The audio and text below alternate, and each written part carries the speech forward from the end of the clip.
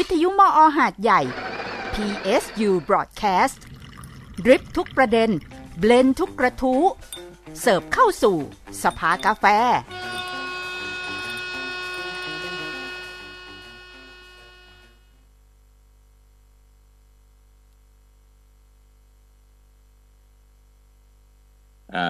ซูมเตือนว่าลืมเปิดไมค์นะฮะอ้าปากพูดไปแล้วแต่ว่าลืมเปิดไมค์นะครับสวัสดีทุกท่านนะครับที่ฟังรายการสภากาแฟสถานีวิทยุกระจายเสียงมหาวิทยาลัยสงขลานครินทร์วิทยาเขตหาดใหญ่ครับเช่นเคยครับเราเจอกันตอน 10 โมงจนถึงประมาณ 11 โมงครับคุยเรื่องราวหลากหลายแล้ววันนี้ก็เป็นเรื่องที่อยู่ในกระแสนะครับเปิดโทรทัศน์เปิดสื่อแทบทุกแขนงแทบทุกสาขาแม้แต่ข่าวบันเทิงก็อาจจะเจอเรื่องนี้ปรากฏอยู่ในข่าวเพราะว่ามันเป็นสิ่งที่กระทบต่อชีวิตต่ออนาคตของชาวไทยทั้งประเทศเลยทีเดียวนะครับวันนี้ผมบัญชาวิเชียรศรีจะคุยกับวิทยากรของเราที่ติดตามเรื่องของการเมืองนะครับแล้วก็นำเสนอสอนเรื่องเกี่ยวกับเรื่องของการเมืองนะครับแล้วก็ผมว่าเราน่าจะได้เห็นสัจธรรมที่เกี่ยวข้องกับการเมืองหลายเรื่องนะฮะแทบครบทุกรสปรากฏอยู่ในช่วงเวลาสั้นๆเพียงไม่กี่เดือนตรงนี้ด้วยนะครับจะคุยกันครับว่าวันนี้เรื่องการเมืองหลังจากที่ไทยได้นายกรัฐมนตรีคนที่30แล้วเนี่ยข้างหน้าจะเป็นอย่างไรต่อไปนะฮะลองช่วยกันมองดูแล้วก็เราควรจะรู้อะไรบ้างควรจะเข้าใจอะไรบ้างเกี่ยวกับปรากฏการณ์ที่ผ่านมาแล้วก็ที่กำลังจะเกิดขึ้นในอนาคตนะครับคุยกับรองศาสตราจารย์ดร.บูกรี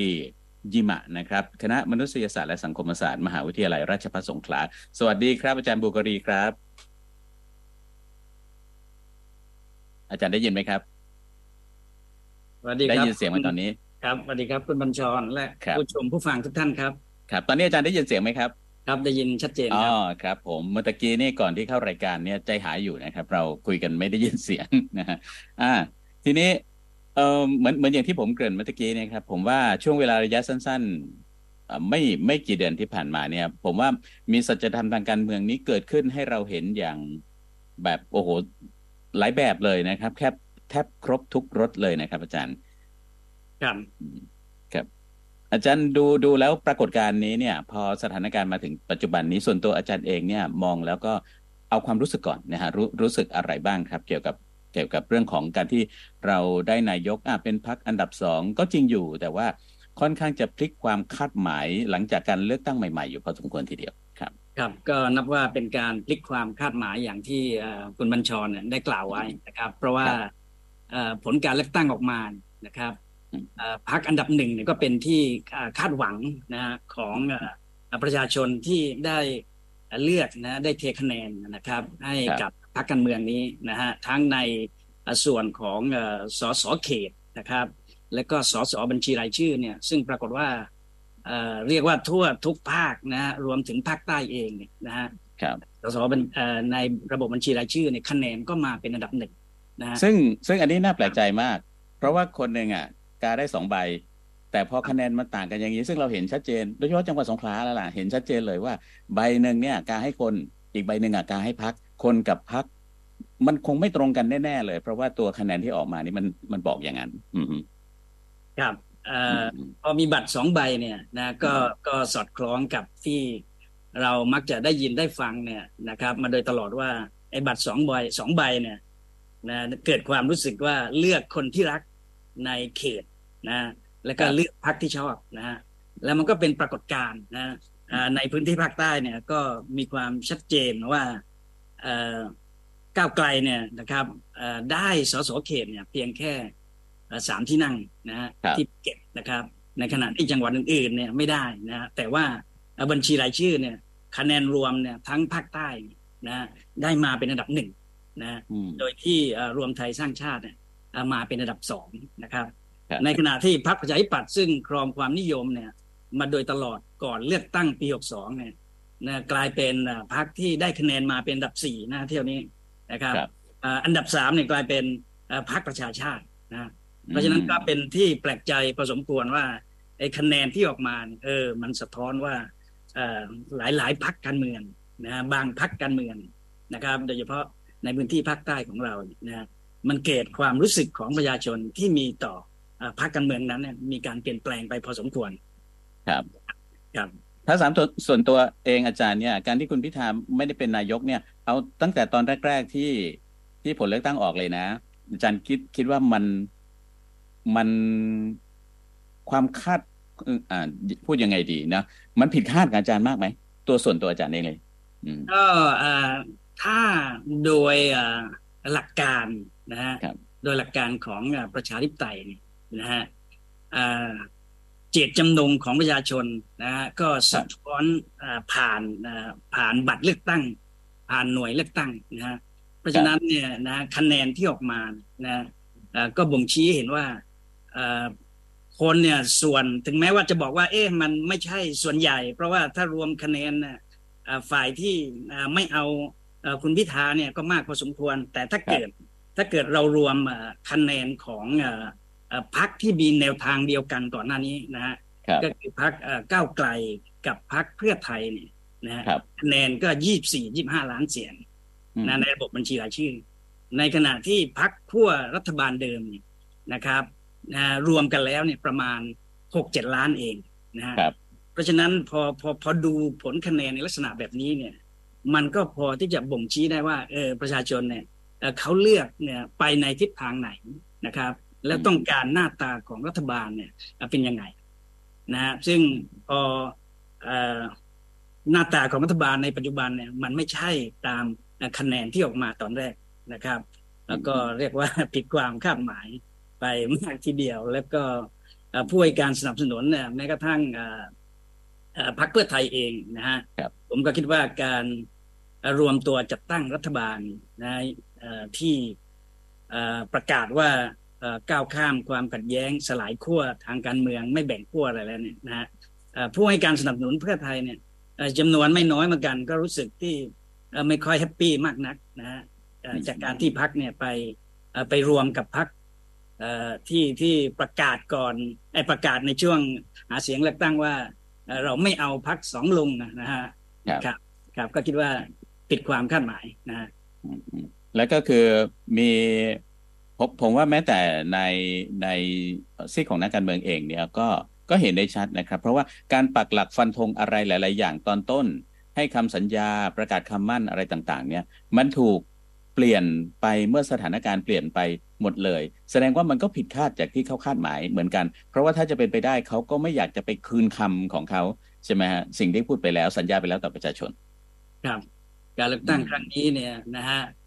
พอหลังเลือกตั้งนะไม่สามารถที่จะจัดตั้งรัฐบาลเนี่ยตามที่คาดหมายไว้ในตอนแรกเนี่ยแล้วก็กลายเป็นการจัดตั้งรัฐบาลตามที่เราเห็นในปัจจุบันนะฮะก็ทำให้การเมืองไทยเนี่ยกลับไปสู่สิ่งที่พูดกันมาโดยตลอดก่อนหน้านี้ว่าการเมืองไทยเนี่ยไม่มีมิตรแท้และศัตรูที่ถาวรนะฮะแต่ประโยคนี้เนี่ยอันที่จริงเนี่ยก็เป็นประโยคที่ถามว่าดีไหมนะฮะมันก็ไม่ดีนะฮะในทางการเมืองเพราะสะท้อนให้เห็นว่าพรรคการเมืองต่างๆเนี่ยไม่ได้มีจุดยืนที่ชัดเจนนะฮะพรรคเพื่อไทยเนี่ยถึงขนาดว่าสิ่งที่เราพูดไปสิ่งที่เราประกาศไปตอนหาเสียงเลือกตั้งนั้นนะฮะเราใช้เพื่อการโฆษณาเท่านั้นนะสะท้อนเห็นว่าในท้ายที่สุดแล้วพรรคการเมืองหลายๆพรรคเนี่ยมาหลอกนะประชาชนนะครับจูงใจเพื่อให้ได้คะแนนเสียงเลือกตั้งเท่านั้นนะฮะแต่เมื่อสมประโยชน์กันแล้วนะเมื่อจะมีอำนาจทางการเมืองแล้วเนี่ยกลับบิดพลิ้วนะกลับลืมในสิ่งที่ตัวเองนะครับได้ประกาศเอาไว้นะแล้วก็ยอมรับตรงๆด้วยซ้ำไปเนาะสำหรับบางพรรคบางคนนะว่านั่นมันเป็นการหาเสียงไงมันเป็นสถานการณ์หาเสียงก็ต้องสัญญาแบบที่อยากจะได้เสียงอันนี้เป็นสิ่งที่ผมแปลกด้วยแทนที่จะหาคำอื่นอ้างนะแต่ก็ไปบอกตรงๆว่าเอาที่พูดไปน่ะมันไม่ตรงปกหรอกถ้าคุณจะไปคิดว่าคำหาเสียงเนี่ยมันจะตรงกับสิ่งที่เกิดขึ้นกับเป็นจริงเนี่ยไม่ใช่อันนั้นมันเป็นคำโฆษณาวันนี้ผมรู้สึกแปลกใจมากผมไม่เคยได้ยินอะไรแบบนี้เลยมาก่อนครับไม่มีการอ้อมค้อมเลย นะพูดตรงๆเลยนะฮะมันเหมือนกับว่าประชาชนผู้ใช้สิทธิ์เลือกตั้งเนี่ยนะถ้าเราจะบอกว่าเหมือนถูกตบหน้าเนี่ยก็ว่าได้นะฮะพอตอนหาเสียงเนี่ยคุณประกาศเป็นมั่นเป็นเหมาะนะฮะแต่พอจัดตั้งรัฐบาลอีกแบบหนึ่งพอจะได้อำนาจคุณกลับมาพูดอีกแบบหนึ่งไม่อ้อมค้อมอย่างที่คุณบัญชรว่าไว้นะฮะครับแล้วปรากฏการณ์การช่วงวันที่เลือกตั้งนะที่ลงคะแนนนะฮะลงคะแนนเลือกนายกรัฐมนตรีนะฮะเสนอชื่อนายกรัฐมนตรีแล้วก็การเห็นชอบไม่เห็นชอบงดออกเสียงอะไรเนี่ยตรงนี้เนี่ยมันมีตัวเลขหรือมันมีอะไรที่มันมีอะไรที่เราจะต้องตีความต่อบ้างไหมครับก่อนหน้าวันเลือกโหวตนายกคุณเศรษฐาเนี่ยนะฮะแล้วก็กระแสในตอนนั้นเนี่ยก็มีการคาดหมายกันนะฮะว่าคุณเศรษฐาเนี่ยนะครับก็ไม่น่านะฮะที่จะได้รับการรับรองนะให้เป็นนายกรัฐมนตรีถึงแม้ว่าจะดึงสองพรรคลุงเนี่ยมาแล้วก็ตามนะเพราะว่าทางสวเองเนี่ยนะฮะดูจากการมาให้สัมภาษณ์สื่อมวลชนเนี่ยหลายคนนะครับพูดในทำนองที่พอจะบ่งชี้ได้ว่ายังจะไม่เอานะอาจจะไม่เอาเนี่ยคุณเศรษฐามันเป็นนายกรัฐมนตรีนะครับซึ่งก็ผสมผสานกับสิ่งที่คุณชูวิทย์เนี่ยได้อภิปรายนะได้เสนอในเรื่องของความไม่ชอบมาพากลของคุณเศรษฐาเนี่ยในการดำเนินธุรกิจนะฮะเพราะฉะนั้นก็เป็นที่เชื่อกันว่าสวเนี่ยนะครับส่วนใหญ่นะก็ไม่น่าที่จะโหวตให้กับคุณเศรษฐานะเพราะฉะนั้นพอวันโหวตเนี่ยนะข้อบ่งชี้เนี่ยก็เริ่มที่ทำท่าจะเปลี่ยนแปลงนะตอนที่สวอภิปรายนะก็ปรากฏว่าถึงแม้สวที่อภิปรายเรื่องความไม่ชอบมาพากลนะครับในการทำธุรกิจของคุณเศรษฐานะครับแต่ปรากฏว่าน้ำหนักนะในการอภิปรายเนี่ยนะครับก็ไม่ค่อยเข้มข้นเท่าไหร่นะแล้วก็มีประโยคทำนองว่าถ้าคุณเศรษฐาได้เป็นนายกรัฐมนตรีเนี่ยคิดว่าไม่ควรที่จะใช้วิธีการไม่ควรที่จะใช้ลักษณะนิสัยที่เคยประกอบธุรกิจมาใช้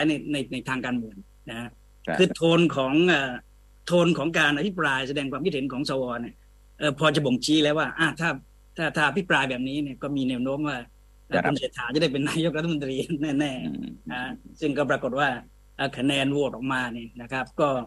เป็นสิ่งที่เซอร์ไพรส์พอสมควรนะฮะว่าคะแนนจากสวเนี่ยได้มากจนเกินความคาดหมายนะครับครับผมก็ถือว่าคือไอ้คำว่าเดีลลับตกลงมันมีจริงๆไหมเนี่ยครับผมคิดว่าการกลับมาของคุณทักษิณก็ดีนะฮะการโหวตนะครับนายกรัฐมนตรีนะฮะโดยให้คุณเศรษฐาเนี่ยได้เป็นนายกรัฐมนตรีก็ดีนะครับก็คิดว่าไม่ใช่เรื่องของความบังเอิญนะไม่ใช่เรื่องของความประจวบเหมาะนะฮะน่าจะเป็นเรื่องของการพูดคุยกันดีลกันอย่างที่ว่านะฮะเรียกว่าค่อนข้างชัดเจนนะครับและยิ่งเมื่อคุณทักษิณเนี่ยมาถึงเนี่ยก็ได้รับการเรียกว่าได้รับการต้อนรับเนี่ยซึ่งได้รับการต้อนรับได้รับการปฏิบัติที่แตกต่างจากนักโทษคนอื่นๆนี่นะครับสังคมก็จับตาว่าเนี่ยในท้ายที่สุดแล้วเนี่ยไอ้2เหตุการณ์นะครับมันมาบรรจบกันพอดีในลักษณะที่มีการพูดคุยมีการเจรจาต่อรองกันแล้วนะครับครับไม่น่าจะเป็นเรื่องบังเอิญไม่น่าจะเป็นเรื่องบังเอิญนะครับคิดว่าคนประชาชนคนทั้งหลายที่ติดตามการเมืองนะก็คงจะมีข้อสรุปในใจว่าเรื่องนี้เนี่ยไม่ใช่เรื่องบังเอิญแน่นอนครับดูเหมือนประชาธิปัตย์เนี่ยจะไม่ว่าจะผลเลือกตั้งครั้งที่ผ่านมาหรือแม้แต่การโหวตเลือกนายกครั้งนี้เนี่ยมันมีความสั่นสะเทือนอะไรอยู่หลายอย่างเหมือนกันนะเพราะคะแนนได้คะแนนมาน้อยนั่นก็ส่วนหนึ่งได้สสมาน้อยก็ส่วนหนึ่งนะครับแล้วก็สส16 คนฝืนมติพรรคด้วยอย่างเงี้ยครับอาจารย์มองยังไงครับถ้าเราย้อนกลับไปที่การเลือกตั้งปี62เนี่ยนะฮะก็จะพบว่าประชาธิปัตย์เนี่ยเริ่มสั่นคลอนเนี่ยนับตั้งแต่นั้นนะฮะแล้วก็หลังเลือกตั้งเนี่ย ปี62ก็มีการเปลี่ยนแปลงหัวหน้าพรรคนะฮะแล้วก็มีกรรมการบริหารพรรคเนี่ยบางคนนะก็เข้ามาแทนที่นะกรรมการชุดก่อนที่มีการลาออกไปนะฮะนะก็นั่นแหละฮะก็เป็นการส่งสัญญาณนะชี้เห็นว่าทำท่าจะมีการเปลี่ยนแปลงในพรรคประชาธิปัตย์นะและพอการเลือกตั้งครั้งนี้เนี่ยก็เมื่อสสเนี่ยที่ได้รับการเลือกตั้งเนี่ยมีจำนวนน้อยลงนะครับแล้วก็เป็นซีกที่สัมพันธ์นะกับเลขาธิการพรรค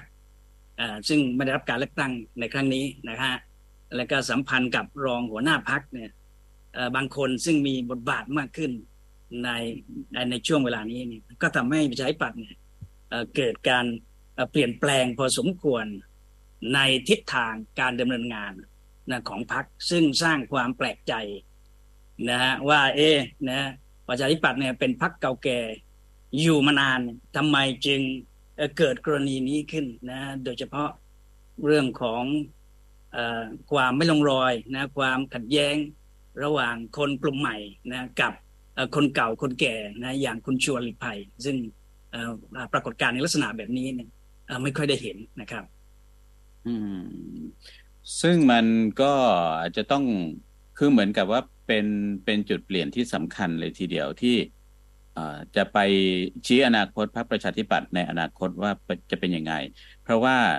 นอกจากสถานการณ์ที่ไปสัมพันธ์กับเรื่องของการร่วมหรือไม่ร่วมรัฐบาลอย่างไรแล้วเนี่ย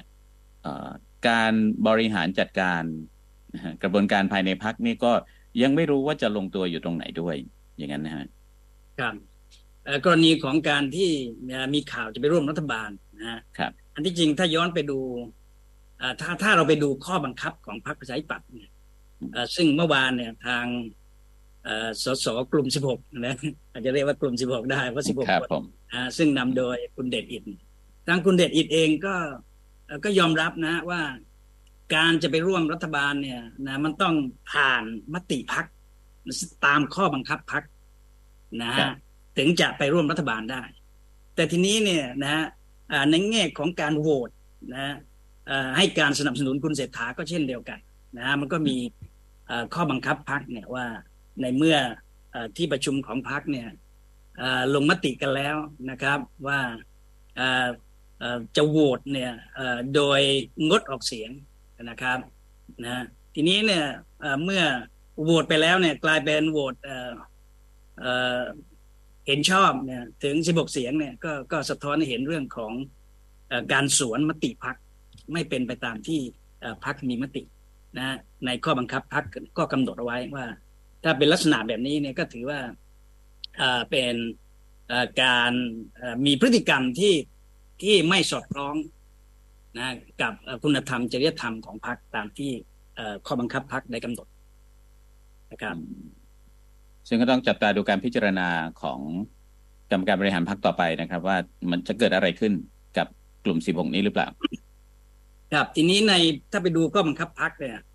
ก็ปรากฏว่าการที่จะพิจารณานะกรณีนี้เนี่ยนะ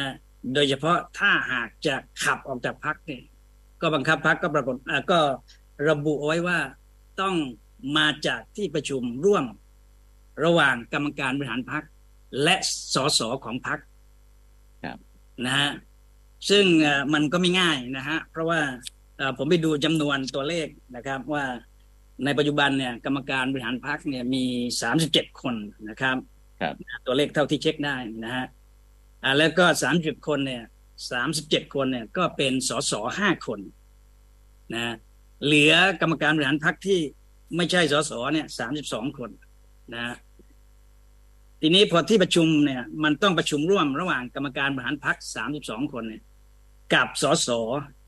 นะซึ่งมีทั้งหมดในขณะนี้ก็คือ25คนถูกไหมฮะครับ32บวก25เนี่ยมันก็จะได้57นะเพราะว่า5คนที่เป็นสสเนี่ยนะก็จะอยู่ในตัวเลข25นี้นะมันก็จะเหลือกรรมการบริหารพรรค32นะรวมแล้ว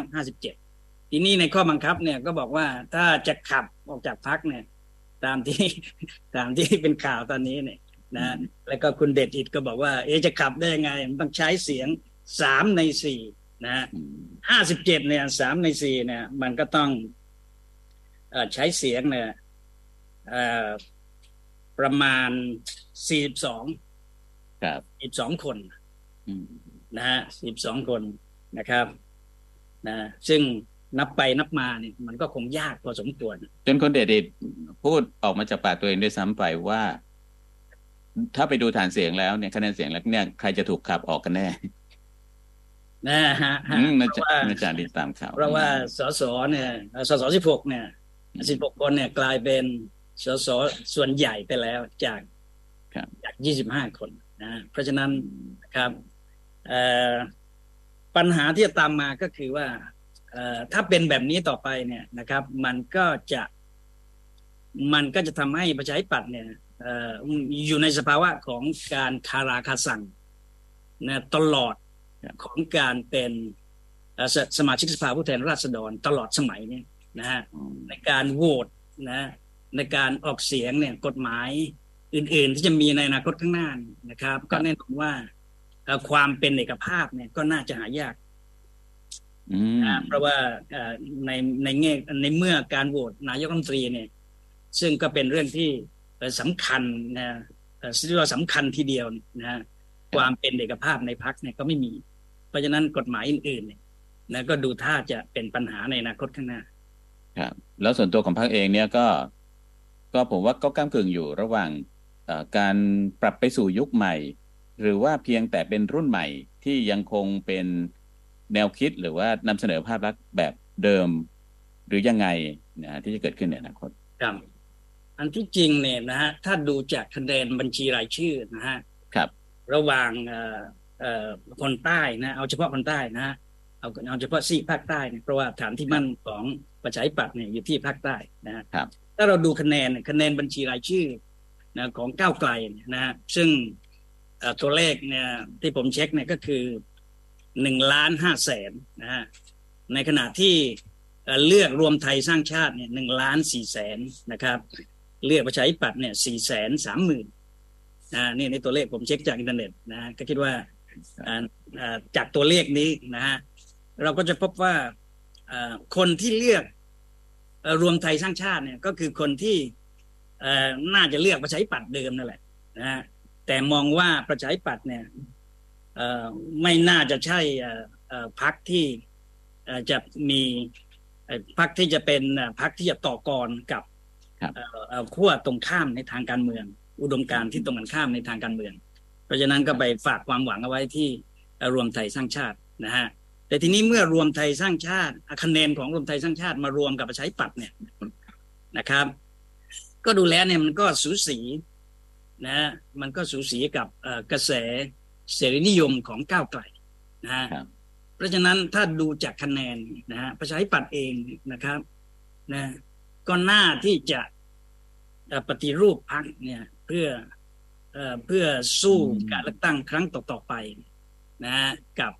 กระแสเสรีนิยมใหม่ของกระแสเสรีนิยมของก้าวไกลได้เพราะว่าคะแนนมันยังก้ำกึ่งอยู่นะถึงแม้ว่าคะแนนโดยส่วนใหญ่เนี่ยจะไปให้การสนับสนุนรวมไทยสร้างชาติก็ตามนะเพราะว่ารวมไทยสร้างชาติเองเนี่ยผมก็ดูแล้วเนี่ยไม่แน่ใจว่าการเลือกตั้งครั้งต่อๆไปเนี่ยพรรคนี้จะยังคงอยู่ไหมหลังจากที่พลเอกประยุทธ์เนี่ยก็ประกาศวางมือทางการเมืองไปแล้วครับนะใครจะมารับไม้ต่อใครจะมารับช่วงนะฮะและก็ปฏิเสธไม่ได้ว่ารวมไทยสร้างชาติเนี่ยที่ได้รับคะแนนนิยมสูงเนี่ยเฉพาะในพื้นที่ภาคใต้นี่นะฮะเพราะว่าภาคอื่นเนี่ยในคะแนนน้อยนะฮะเฉพาะในพื้นที่ภาคใต้เนี่ยก็เป็นผลมาจากความนิยมที่มีต่อพลเอกประยุทธ์นะเพราะฉะนั้นเมื่อพลเอกประยุทธ์เนี่ยประกาศวางมือทางการเมืองรวมไทยสร้างชาติจะอยู่หรือเปล่าแม้กระทั่งพลังประชารัฐเองของบิ๊กป้อมเนี่ยจะอยู่หรือเปล่าเพราะฉะนั้นประชาธิปัตย์เนี่ยถ้าประคับประคองนะประคับประคองพรรคเนี่ยแล้วก็อุดมการณ์ทางการเมืองแนวทางการเมืองเนี่ยประกาศตัวที่จะต่อสู้กับแนวทางทางการเมืองของพรรคแนวเสรีนิยมอย่างก้าวไกลนะก็น่าจะ ก็น่าจะเป็นแนวทางเป็นทิศทางที่พอจะไปได้นะครับเพราะว่าอีกอย่างหนึ่งก็คือดูประชาธิปัตย์แหละถ้าเกิดไม่ปรับตัวแล้วเนี่ยถ้าจะเห็นคะแนนที่ได้มาเนี่ยก็ได้จากกลุ่มอายุที่ค่อนข้างสูงแล้วทั้งนั้นเลยดูเหมือนว่าได้จากคนรุ่นใหม่น้อยมากถ้าเกิดไม่ปรับตัวที่จะไปตอบรับกับโจทย์ของคนรุ่นใหม่ได้ในอนาคตเนี่ยมันยากเหลือเกินที่จะมีที่อยู่ที่ยืนในอนาคตนะสมมุติว่าประคองไปได้อีก4 ปีเนี่ยคนที่เลือกวันนี้เนี่ยก็เป็นคนที่อายุเท่าไหร่แล้วแล้วอีก4 ปีเนี่ยเขายังอยู่ให้เลือกอีกหรือเปล่านี่ก็ไม่รู้เหมือนกันนะอันนี้ก็เป็นปัจจัยสำคัญเหมือนกันเพราะว่าnew first time voter นะ new voter คนที่อายุ16-17อายุ15เนี่ยครบ4 ปีมันจะ18นะอันนี้ก็เป็นฐานเสียงสำคัญของพรรคการเมืองอย่างก้าวไกลนะในขณะที่ประชาธิปัตย์เนี่ยก็ผู้สูงอายุอะไรต่างๆก็ถึงแม้ว่าสังคมปัจจุบันเนี่ยคนเฒ่าคนแก่จะมีอายุยืนก็ตามใช่ไหมฮะครับผมแต่ว่าเมื่อดูสัดส่วนแล้วเนี่ยคนรุ่นใหม่เนี่ยก็จะมีเพิ่มมากขึ้นนะเพราะฉะนั้นตัวประชาธิปัตย์เองนะครับก็ทำยังไงถึงจะได้เสียงจากคนรุ่นใหม่เหล่านี้จะปรับยังไงครับนะครับทีนี้มาดูเรื่องของการตั้งรัฐบาลแล้วก็การเป็นฝ่ายค้านบ้างคือสถานการณ์มันพลิกกลับไปจากช่วงที่ผลเลือกตั้งออกแรกๆอย่างที่เราเห็นกันอยู่แล้วนะครับในความรู้สึกผมเองเนี่ยรู้สึกว่าสมมติว่าก้าวไกลได้ตั้งรัฐบาลจริงๆตอนนั้นคุณพิธาเป็นนายกแล้วก็หลังกระบวนการไปเนี่ยการทำงานของพรรครัฐบาลที่นำโดยก้าวไกลเนี่ยก็คงจะมีอะไรที่ขรุขระอยู่เยอะโดยเฉพาะเรื่องแรงต้านแนวต้านของแนวคิดอนุรักษ์นิยมนะที่ค่อนข้างตึงตัวอยู่ตรงนั้นซึ่งอีกอย่างหนึ่งก็คือเราไม่รู้เลยว่าเพราะก้าวไกลไม่เคยมาเป็นฝ่ายบริหารมาก่อนนะฮะก่อนหน้านี้ก็ทำหน้าที่ฝ่ายค้านนะฮะไม่รู้เหมือนกันว่าจะเอารอดหรือเปล่าในขณะที่พรรคอื่นๆนะก็มีความเชี่ยวชาญส่วนใหญ่มีความเชี่ยวชาญอยู่แล้วโดยเฉพาะพรรคใหญ่ทั้งหลายนะครับถ้าจะเป็นฝ่ายค้านก็ปกติทีนี้พอพลิกกลับมาอีกด้านหนึ่งนะเพื่อไทยเชี่ยวชาญอยู่แล้วไม่ว่าจะเป็นค้านหรือรัฐบาลก็ตามโดยเฉพาะเป็นรัฐบาลเนี่ยเขาก็คงจะแน่นปึกละในขณะที่ก้าวไกลก็ชับเหมือนกันที่เป็นฝ่ายค้านมานะในสมัยที่ผ่านมาเนี่ยดูเหมือนถ้าเป็นแบบเดิมนะถ้าก้าวไกลได้นำเนี่ยมันต้องลุ้นแต่ว่าพอสถานการณ์กลับมาเป็นอย่างนี้ดูเหมือนน่าจะสนุกเพราะว่าแต่ละฝ่ายก็สันทัดในฝ่ายของตัวเองไม่ใช่น้อยเลยในงานของตัวเองครับเราก็ต้องยอมรับว่า4 ปีที่ผ่านมานะสภาเนี่ยชุดหลังการเลือกตั้งปี62เนี่ยนะครับก้าวไกลเนี่ยได้แสดงบทบาทของการเป็นฝ่ายค้านที่ผมถือว่าเนี่ยเรียกว่าเป็นการเปลี่ยนโฉมหน้าของการทำหน้าที่ฝ่ายค้านเลยทีเดียวนะเพราะว่าการค้านของก้าวไกลเนี่ยนะมีข้อมูลนะครับมีข้อมูลเนี่ยที่เตรียมพร้อมนะระบบหลังบ้านของก้าวไกลนะสามารถที่จะทำให้สสเนี่ยอภิปรายในสภาเนี่ยได้อย่างมีข้อมูลพร้อมทั้งกับการกับความสามารถของพรรคในการทำข้อมูลประเภทกราฟิกอะไรทั้งหลายแหล่ที่โชว์ในที่ประชุมสภาผู้แทนราษฎรนะฮะประชาชนเนี่ยก็จากเดิมที่ไม่ค่อยติดตามการอภิปรายในสภานะฮะก็จะพบว่ามีการติดตามนะฮะการประชุมสภามากขึ้นเรื่อยๆนะฮะจากการรู้สึกว่าฟังการประชุมสภาแล้วเนี่ยได้ความรู้มากขึ้นนะครับแล้วก็ได้เห็นว่ารัฐบาลเนี่ยทำงานเนี่ยนะครับดีไม่ดีอย่างไรคุ้มค่ากับงบประมาณที่ใช้ไปหรือเปล่านะฮะเพราะฉะนั้นผมคิดว่าก้าวไกลเนี่ยนะครับได้แสดงบทบาทในด้านของการเป็นฝ่ายค้านเนี่ยที่มีประสิทธิภาพมากนะฮะในขณะที่การเป็นรัฐบาลนะถ้าหากก้าวไกลได้เป็นรัฐบาลก็แน่นอนอย่างที่คุณบัญชรว่าไว้ก็คือความที่เป็นคนหนุ่มไม่เคยมีประสบการณ์มาก่อนนะครับและที่สำคัญก็คือการเป็นฝ่ายบริหารเนี่ยนะที่สำคัญก็คือเรื่องของกลไกของระบบราชการนะเราก็จะพบว่าระบบราชการของเราเนี่ยนะฮะซึ่งถ้าย้อนไปเนี่ยระบบราชการไทยเนี่ยเกิดขึ้นตั้งแต่สมัยรัชกาลที่5นะฮะ ปี2435ในขณะที่ฝ่ายการเมืองเพิ่งเกิดในปี2475นะฮะระบบราชการเนี่ยเติบโตถึง40ปีฝ่ายการเมืองเพิ่งจะมาเกิดนะฮะเพราะฉะนั้นระบบราชการก็ได้สั่งสมความรู้ความสามารถสั่งสมเรื่องของคนเอาไว้มานานนะฮะในขณะที่ก้าวไกลเนี่ยถ้าได้เป็นรัฐบาลเนี่ยนะฮะก็เป็นที่ทราบกันว่าแนวทางในการทำงานของก้าวไกลนโยบายต่างๆต้องการปฏิรูปต้องการรื้อโครงสร้างหลายๆอย่างนะฮะเพราะนั้นถ้าก้าวไกลมาเป็นรัฐบาลเนี่ยก็ไม่ง่ายนะฮะเพราะว่าข้าราชการทั้งหลายแหล่เนี่ยนะจะสนองนโยบายของก้าวไกลหรือเปล่านะเพราะว่านโยบายหลายสิ่งหลายอย่างเนี่ยก็กระทบทั้งวิธีการทำงานและก็ผลประโยชน์นะของฝ่ายราชการในหลายๆส่วนนะครับไม่นับเรื่องของการปฏิรูปการไปแตะโครงสร้างซึ่งเกี่ยวข้องกับฝ่ายอื่นๆนะฮะทีนี้พอมาถึงเนี่ยการฟอร์มทีมการฟอร์มรัฐบาลของเพื่อไทยนะฮะก็คิดว่าคนที่ไม่ค่อยที่จะรู้สึกปลื้มแฮปปี้กับก้าวไกลเนี่ยนะเมื่อเพื่อไทยมาจัดตั้งรัฐบาลเนี่ยก็น่าจะรู้สึกดีขึ้นนะฮะการปฏิรูปอะไรหลายๆอย่างเนี่ยก็น่าจะน้อยลงนะฮะเพื่อไทยน่าจะทำงานในลักษณะอาจจะรูทีนเยอะนะฮะจะมีนโยบายใหม่ๆเนี่ยที่เป็นนโยบายที่เกี่ยวข้องกับภาคเศรษฐกิจนะฮะแต่ว่าในส่วนอื่นๆนี่นะครับภายใต้รัฐบาลผสมที่มาจากหลายพรรคที่เราเห็นเนี่ยนะฮะและเป็นรัฐบาลผสมที่ผสมกับพรรคลุง2ลุงด้วยนะฮะผมดูแล้วเนี่ยจะนำไปสู่การปรับเปลี่ยนนำไปสู่การเกิดสิ่งใหม่ๆได้แค่ไหนเนี่ยก็ยังน่าจะตั้งคำถามอยู่นะยกตัวอย่างเช่นกระทรวงพลังงานเนี่ยนะครับตามโผเนี่ยรัฐมนตรีว่าการกระทรวงพลังงานเนี่ยก็จะเป็นได้พรรครวมไทยสร้างชาติถูกไหมฮะแล้วก็เป็นรัฐมนตรีคนเดิมด้วยนะฮะเป็นคนนอกนะฮะเป็นคนนอกที่ถูกส่งมาเข้าประกวดไม่ใช่ถูกส่งมาเข้าประกวดนะถูกส่งมา ซึ่งปฏิเสธไม่ได้นะแล้วก็ดูแล้วเนี่ยอย่างกระทรวงพลังงานเนี่ยที่เราคาดหวังว่าจะมีการปรับโครงสร้างมีการเปลี่ยนแปลงเรื่องของราคาน้ำมันอะไรต่างๆเนี่ยก็ไม่ค่อยที่จะมีหวังเท่าไหร่ครับซึ่งกระทรวงพลังงานถือว่าเป็นกระทรวงแบบไข่แดงอยู่เหมือนกันนะครับเป็นกระทรวงเกรด A ฮะใช่เพราะว่าเรื่องของราคาน้ำมันเรื่องของ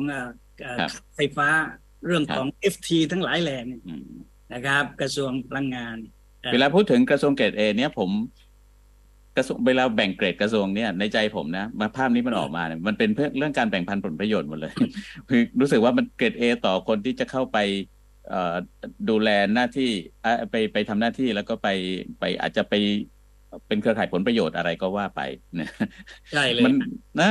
มันกลายเป็นอย่างนั้นเพราะจริงๆมันก็เป็นอย่างนั้นแหละแต่ว่าไอ้ที่ในความรู้สึกจริงๆก็คือมันเป็นกระทรวงที่มีความสำคัญต่อปากท้องของประชาชนณปัจจุบันแล้วก็ต่อการวางแผนการพัฒนาในอนาคตอย่างมากจริงๆถ้าเกิดเรายังไม่มีมาตรการหรือมีแนวทางอะไรใหม่ๆที่จะมารับมือกับความผันผวนอย่างยิ่งในโลกทุกวันนี้ที่จะเดินไปสู่อนาคตเนี่ยผมว่ามันน่าเป็นห่วงมากครับอย่างที่คุณบัญชรว่าไว้กระทรวงเกรด A เนี่ยพิจารณาจากงบประมาณนะครับว่ามีมากนะฮะแล้วก็มีโอกาสที่รัฐมนตรีนะมีโอกาสที่พรรคเข้าไปเกี่ยวข้องเนี่ยนะครับจะเข้ามาบริหารจัดการงบประมาณนี้นะฮะซึ่งกระทรวงเกรด A ก็เป็นกระทรวงที่มีงบประมาณเนี่ยมากนะฮะเมื่อเทียบกับกระทรวงเกรด B เกรด C นะฮะไม่นับเนี่ยการที่จะเชื่อมโยงกับการที่พรรคเนี่ยจะสร้างผลงานนะจากการคุมกระทรวงเกรด A นี้นะครับซึ่งการที่รวมไทยสร้างชาติจะได้ตำแหน่งนี้ก็เหมือนเดิมนะครับว่าก็แปลว่าข้างในก็มีอำนาจการต่อรองสูงมากๆทีเดียวในครม.ซึ่งมันจะหมายถึงการลงมติการผ่านกฎหมายอะไรในอนาคตอีกเยอะเลยครับครับผมทีนี้ ถ้าในเรื่องของบทบาทที่เราคาดหวังนะครับจากรัฐบาลก็ต้องดูเขาตั้งไปนะครับแต่ว่าฝ่ายค้านก็ดูมันจะเห็นสถานภาพกันอยู่แล้วพอสมควรนะฮะซึ่งทางก้าวไกลก็ต้องเป็นหลักอยู่แล้วอาจารย์มองต่อไปในอนาคตว่าก้าวไกลจะทำงานเรื่องการเป็นฝ่ายค้านฝ่ายตรวจสอบในรัฐบาลเนี่ยอะไรที่น่าจะทำนะฮะที่น่าจะเปิดประเด็นเพื่อจะนำไปสู่การตรวจสอบเพื่อการพัฒนาแล้วก็เรียกว่าอะไรนะรับมือกับสถานการณ์ของโลกได้เนี่ยในอนาคตสำหรับไทยเราครับผมคิดว่าการตรวจสอบที่ก้าวไกลเนี่ยจะทำเนี่ยถ้าที่ก้าวไกลอภิปรายมาโดยตลอดก่อนหน้านี้เนี่ยนะประการหนึ่งก็คือเรื่องของหน่วยงานราชการนะที่มีส่วนต่อระบบยุติธรรมในสังคมไทยนะครับเรื่องของวงการตำรวจนะครับนะเรื่องของหน่วยงานที่เกี่ยวข้องกับความมั่นคงและก็สัมพันธ์กับสิทธิเสรีภาพของประชาชนนะอย่างกระทรวงกลาโหมนะที่ก้าวไกลเนี่ยพยายามที่จะปฏิรูปกองทัพมาเสนอนโยบายปฏิรูปกองทัพนะฮะเสนอนโยบายที่ต้องการยุบเลิกนะกรมนนะซึ่งก้าวไกลมองว่าบทบาทของกรมนที่ผ่านมาเนี่ยมันก็กระทบนะต่อสิทธิเสรีภาพของประชาชนโดยเฉพาะสิทธิเสรีภาพทางการเมืองในเรื่องการแสดงออกทางการเมืองอันนี้เนี่ยคิดว่าทางก้าวไกลก็ต้องก็จับตาเรื่องพวกนี้ในขณะเดียวกันเนี่ยในเชิงเศรษฐกิจนะฮะเรื่องของการที่รัฐบาลเนี่ยจะดำเนินนโยบายเศรษฐกิจเนี่ยที่เอื้อประโยชน์นะแก่คนทั้งหลายเนี่ยได้มากน้อยแค่ไหนนะจะเอื้อประโยชน์ให้กับกลุ่มทุนบางกลุ่มนะที่ให้การสนับสนุนพรรคให้การสนับสนุนรัฐบาลเนี่ยมากน้อยแค่ไหนนะเพราะว่าที่ผ่านมาสิ่งที่ก้าวไกลอภิปรายมาโดยตลอดในประการหนึ่งก็คือการที่เห็นว่าระบบเศรษฐกิจไทยเนี่ยนะครับกลุ่มทุนนะในบางธุรกิจเนี่ยก็เอื้อประโยชน์นะครับให้กับกลุ่มทุนเพียงไม่กี่กลุ่มนะเพราะฉะนั้นในแง่เศรษฐกิจเนี่ยทำยังไงให้รัฐบาลเนี่ยมาแก้ปัญหาเรื่องนี้นะให้มันสอดคล้องกับการค้าเสรีที่หลายๆพรรคเนี่ยพยายามประกาศนะว่าพรรคเนี่ยมีนโยบายส่งเสริม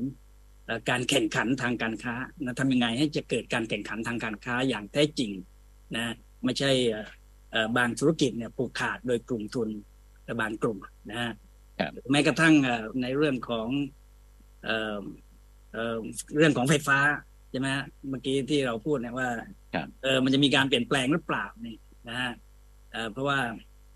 กรณีของไฟฟ้ามันก็มีพลังงานทางเลือกนะที่รัฐบาลเนี่ยไปซื้อไฟฟ้าจากภาคเอกชนนะครับแล้วก็ภาคเอกชนนี้เนี่ยก็มีข่าวนะที่เกิดขึ้นเป็นระยะรวมถึงพรรคก้าวไกลเองก็วิพากษ์วิจารณ์นะครับบริษัทบางบริษัทว่ามันมีผลทำให้ค่าไฟนะที่เราใช้ค่าไฟของประชาชนเนี่ยมีราคาสูงโดยใช่เหตุนะลักษณะประเด็นเหล่านี้นะผมคิดว่าเป็นสิ่งที่พรรคก้าวไกลจะดำเนินต่อไปนะครับในสภาชุดนี้นะฮะซึ่งสำหรับคนที่ลุ้นการเมืองอยู่ตรงนี้เป็นเรื่องที่น่าเสียดายเหมือนกันที่จะได้เห็นตัวคือถ้าสิ่งนี้เนี่ยก้าวไกลได้เป็นฝ่ายรัฐบาลเนี่ยเราก็จะได้เห็นการพยายามที่จะผลักดันนโยบายที่เป็นนโยบายหลักๆของเขาเนี่ยออกมานะแต่ว่าตอนนี้เนี่ยก็คงจะทำได้แค่เป็นฝ่ายตรวจสอบแต่ถ้าการตรวจสอบเนี่ยเข้มข้นจริงจังมันก็อาจจะทำให้เกิดการขยับเปลี่ยนได้ด้วยเหมือนกันครับก็ดูแลรัฐบาลนี้เนี่ยนะฮะก็เป็นรัฐบาลผสมหลายพรรคซึ่งโดยธรรมชาติเนี่ยรัฐบาลผสมเนี่ยมันก็มีปัญหาเรื่องเสถียรภาพพอสมควรนะจากประวัติศาสตร์การเมืองไทยเนี่ยที่ผ่านมานะยกเว้นว่ารัฐบาลผสมของพลเอกประยุทธ์เนี่ยอาจจะมีลักษณะพิเศษ นะที่มีเสถียรภาพสูงนะแต่ว่าโดยส่วนใหญ่แล้วรัฐบาลผสมอื่นเนี่ยก็จะมีปัญหาเรื่องของเสถียรภาพในอย่างรัฐบาลชุดนี้ของคุณเศรษฐานะในแง่ของการเป็นรัฐบาลผสมเนี่ยการจะผลักดันนโยบายที่ใช้หาเสียงที่ประกาศเอาไว้นะซึ่งพรรคเพื่อไทยยังไม่ทันที่จะผลักดันเป็นนโยบายรัฐบาลก็ประกาศแล้วว่านโยบายหลายนโยบายเนี่ยเอาไว้เพื่อการหาเสียงเท่านั้นนะนโยบายที่ใช้เพื่อการโฆษณานะเพราะว่านโยบายพรรคการเมืองทั้งหลายแหล่เนี่ยพอเป็นรัฐบาลผสมมากพรรคเนี่ยการจะผลักดันให้เป็นนโยบายรัฐบาลนะก็ต้องผ่านการเจรจาต่อรองเหมือนกับการเจรจาต่อรองกระทรวงนั่นแหละฮะว่าใครจะได้กระทรวงไหนอะไรยังไงพอมาเป็นนโยบายก็ต้องมาเจรจาต่อรองอีกนะครับว่านโยบายของรัฐบาลเนี่ยจะเป็นยังไงนะควรที่จะสลายนโยบายของพรรคในตอนหาเสียงไหมนะ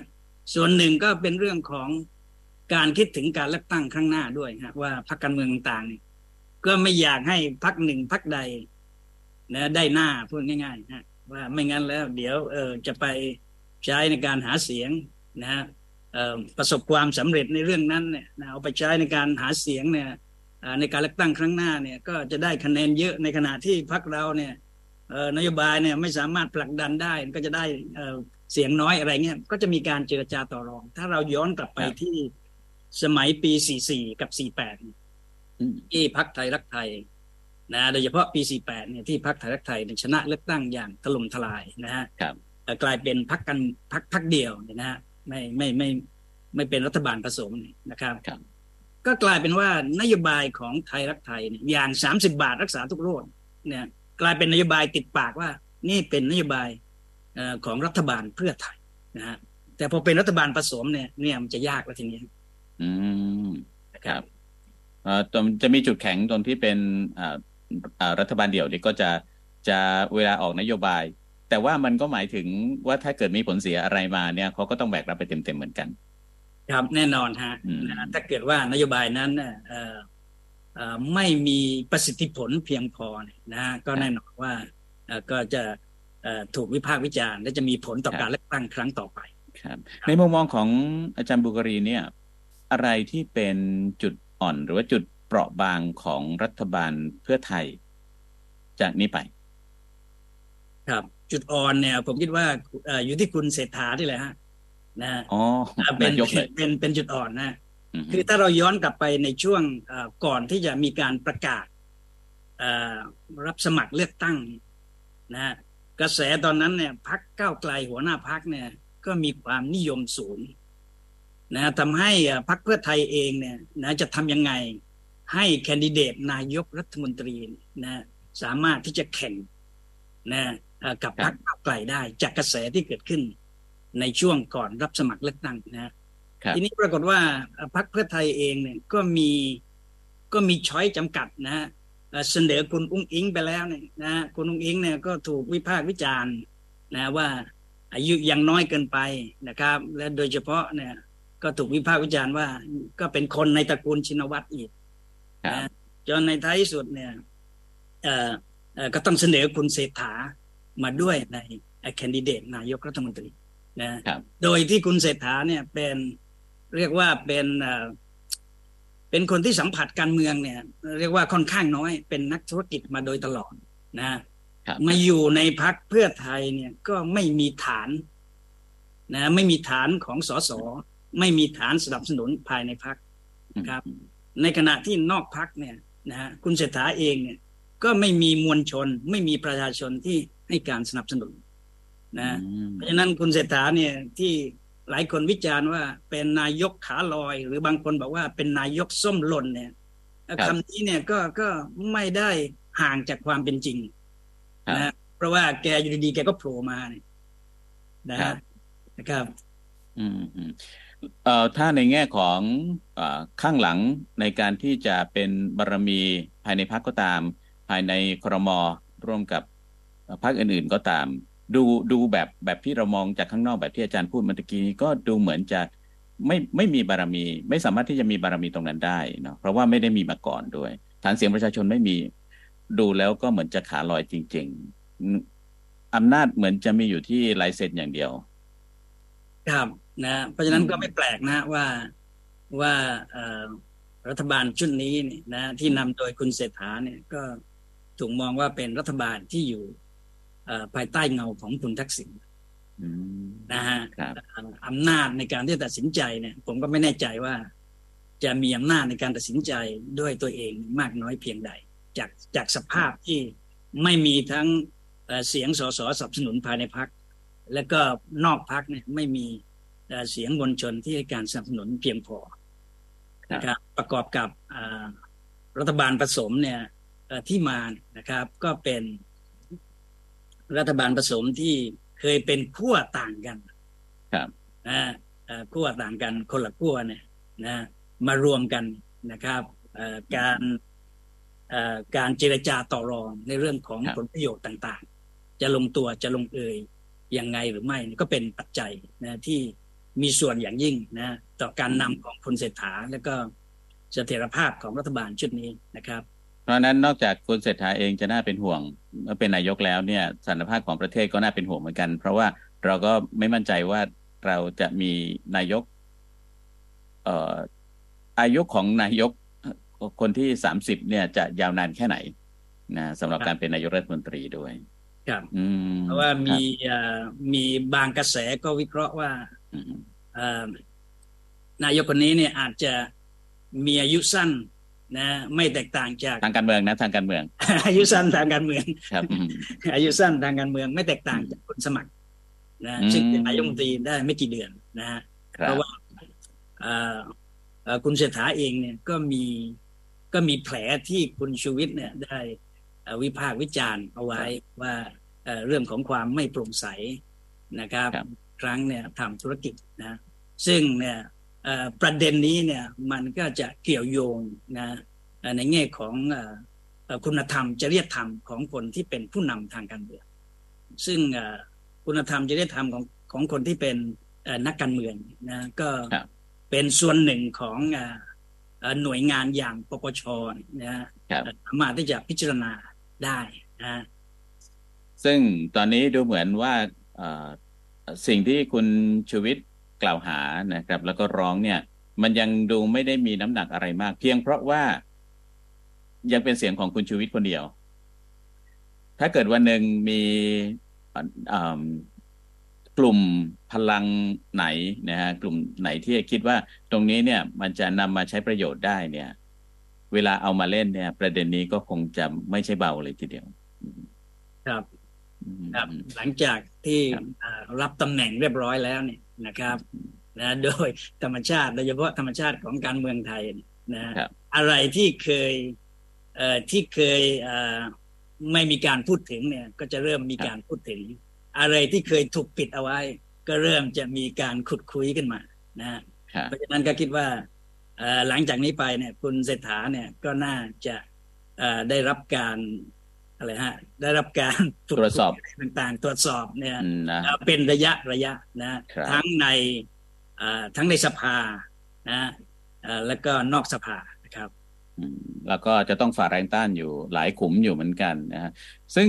ในฐานะประชาชนแล้วส่วนตัวผมเองนะเมื่อตั้งรัฐบาลได้ผมก็คิดว่าก็อยากจะเชียร์ให้มันไปได้เพราะมันหมายถึงการ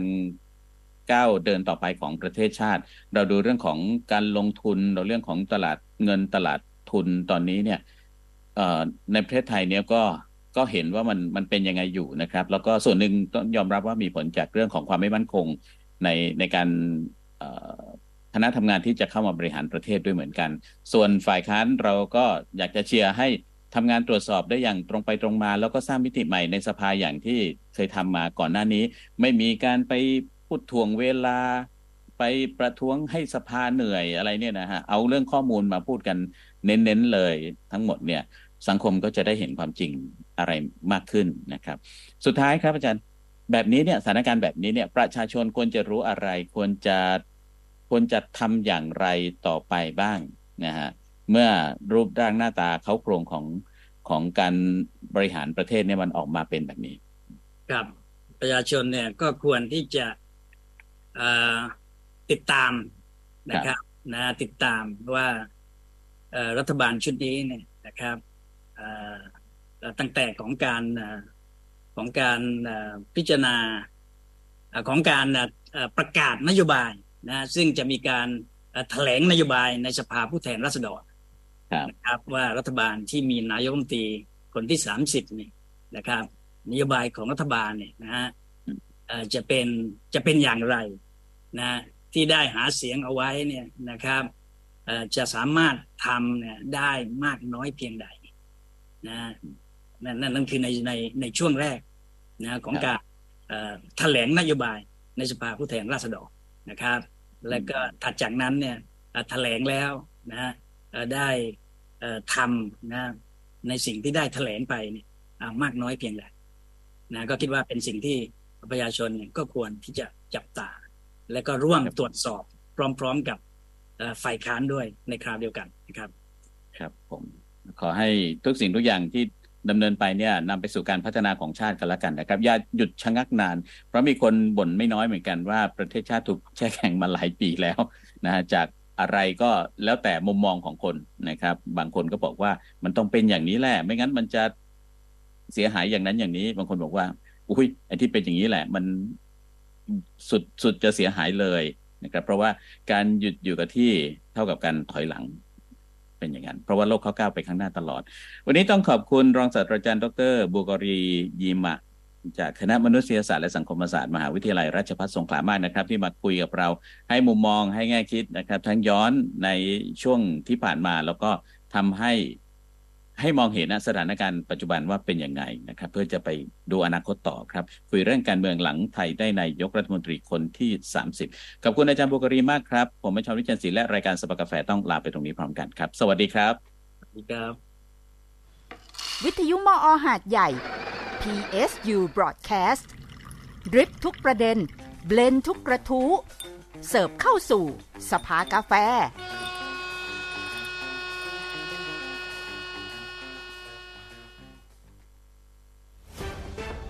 1 วนรอบเข็มนาฬิกาเกิดสถานการณ์ขึ้นทุกเวลาสถานีวิทยุมอ.หาดใหญ่ PSU Broadcast ร่วมติดตามข่าวจากสถานีวิทยุกระจายเสียงแห่งประเทศไทย